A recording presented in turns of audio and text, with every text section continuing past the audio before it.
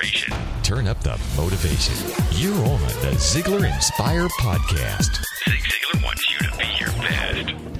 Welcome to Zig Ziglar's Inspire Podcast. This is your host, Blake Lindsay. Today, Zig wants to inspire us to use our imagination and creativity in order to find success in our life. Let's listen to Zig.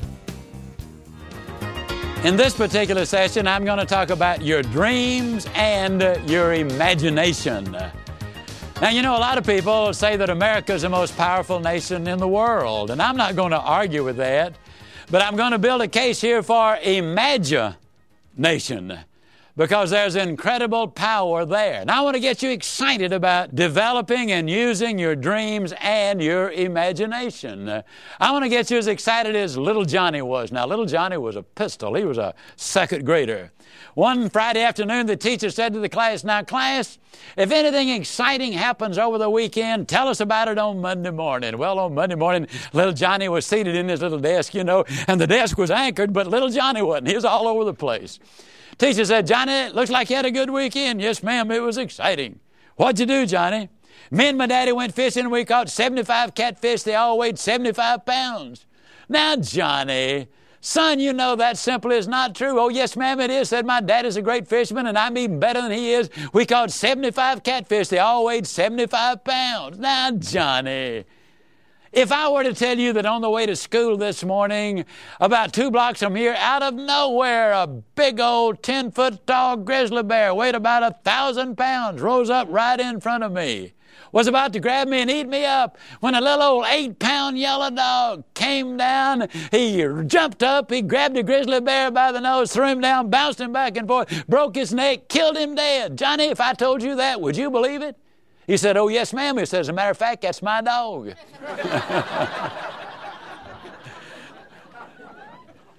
That's how excited I want to get you about you and your imagination and your dreams and how you can impact so many other people and in the process make incredible progress yourself. It takes both for it really to happen. I love the story of this old boy down home. One day before Thanksgiving, his wife sent him to the grocery store to buy ham.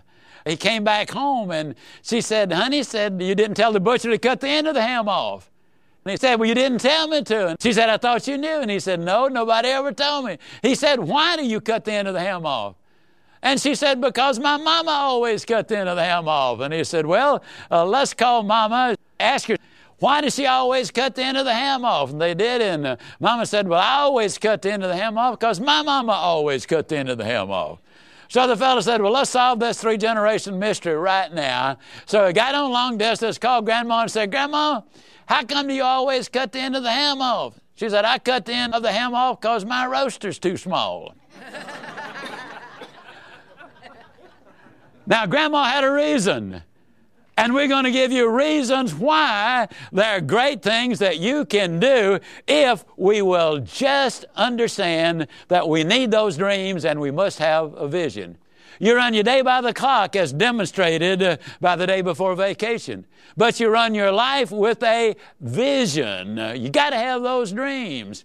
Helen Keller said when asked how it felt to be blind, she said, "Well, it's much better to have no sight than it is not to have a vision." Solomon said, "My people perish for lack of a vision." Dr. Albert Schweitzer, the great missionary doctor in Africa, when asked how he was doing, he said, "My sight grows dim, but my vision is clearer than ever." We need to have those dreams. We need to have that vision. Walt Disney didn't see a mouse. He saw millions of kids of all ages, and in the process of enjoying his presentations, he built an empire. Now, Neil Rubenstein is the president of Harvard University. His mother is a part-time waitress. His father is a prison guard.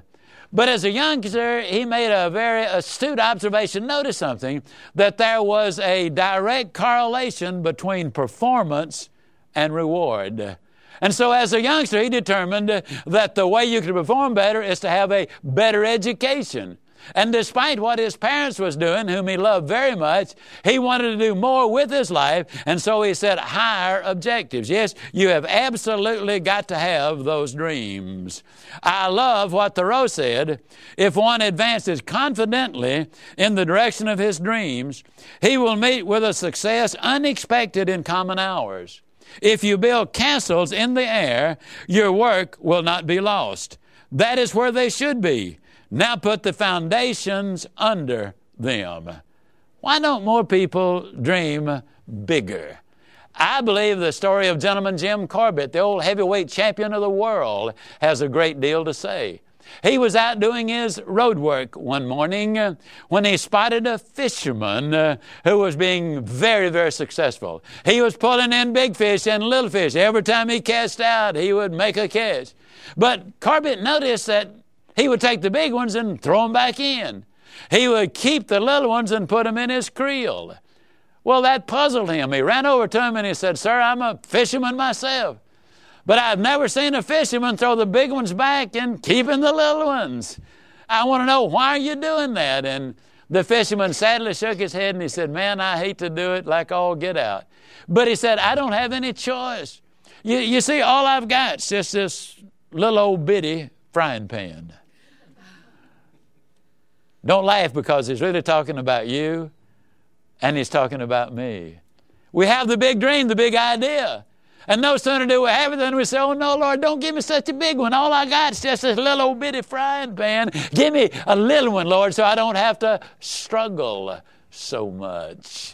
Besides, if the idea was any good, somebody else would already have thought about it. Just give me the little one. Let me stay comfortable. Don't get me out of my comfort zone. Well, what we want to do is get you out of that comfort zone. We want you to clearly understand that, yes, you can make some changes. You can build the dreams. But again, let me say, you make radical changes in minute steps. Vince Robert, 37 years old, Ottawa, Canada, drove a taxi, finished the 7th grade. Now, where do you think his career and his life is going to go? Many people would say, well, he's probably going to end up on the dole or on welfare, or somebody else having to support him. Well, one day, Vince Robert, while waiting for a fare at the airport or at a hotel where he spent hours every day doing exactly that, suddenly a bolt of lightning, a thought hit him. He went in the bookstore there and bought a book, a 20-pound Webster's Dictionary. You know why Webster wrote the dictionary? His wife kept asking him, "Now, what does that mean?" Well, anyhow, he set the dictionary on the front seat of his taxi, and starting on page 1, word 1, he started memorizing the dictionary. Before he'd gotten an eighth of an inch deep in the dictionary, he noticed something.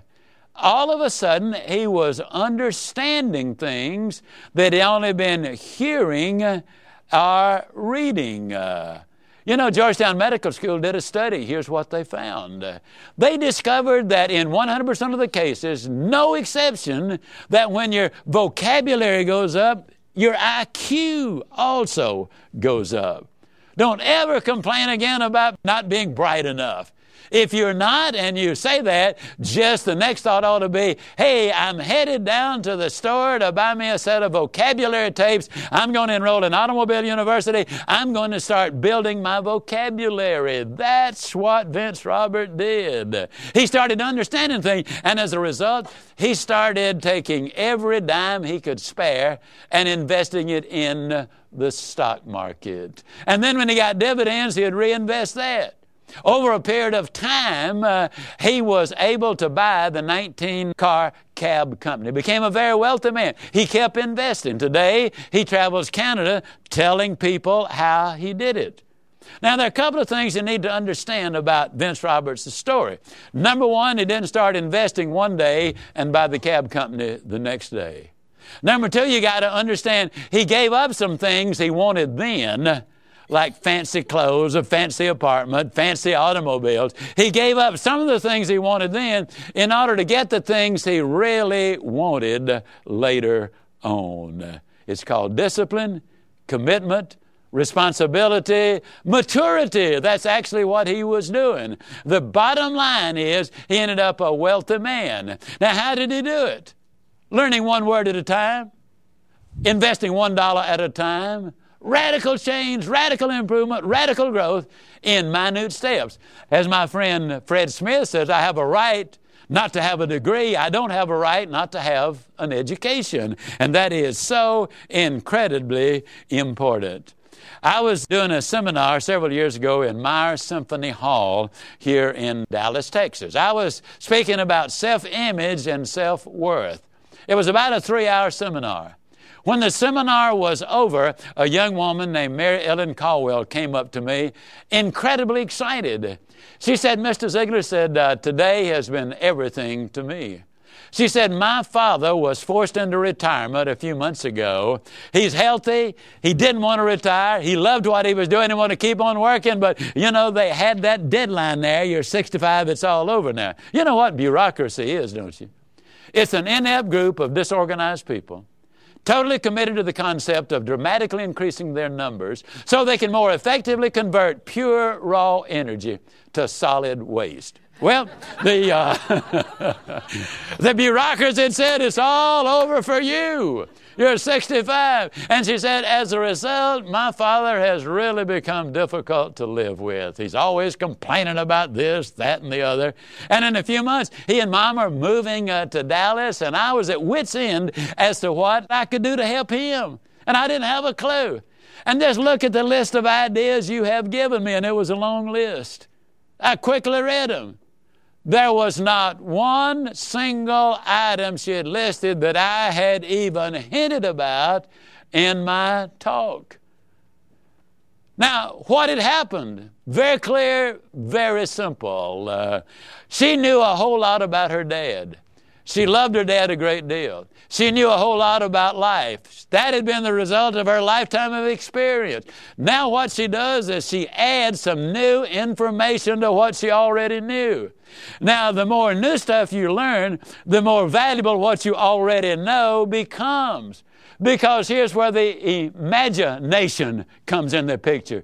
The old information, in essence, to keep it very simple, popped up. The new information popped up. The old looked at the new, they started a conversation, and the bottom line is they said, you know, if we got together, we could probably create something fabulous. That's exactly what happened. That's the reason we need to learn every day of our life. Are you inspired to learn something new? Even at the age of 85, Zig still reads and takes notes and listens and learns. He's a lifelong learner and encourages you to be the same. Until next week, this is Blake Lindsay encouraging you to live your life to the fullest. Ziglar. Inspiring true performance.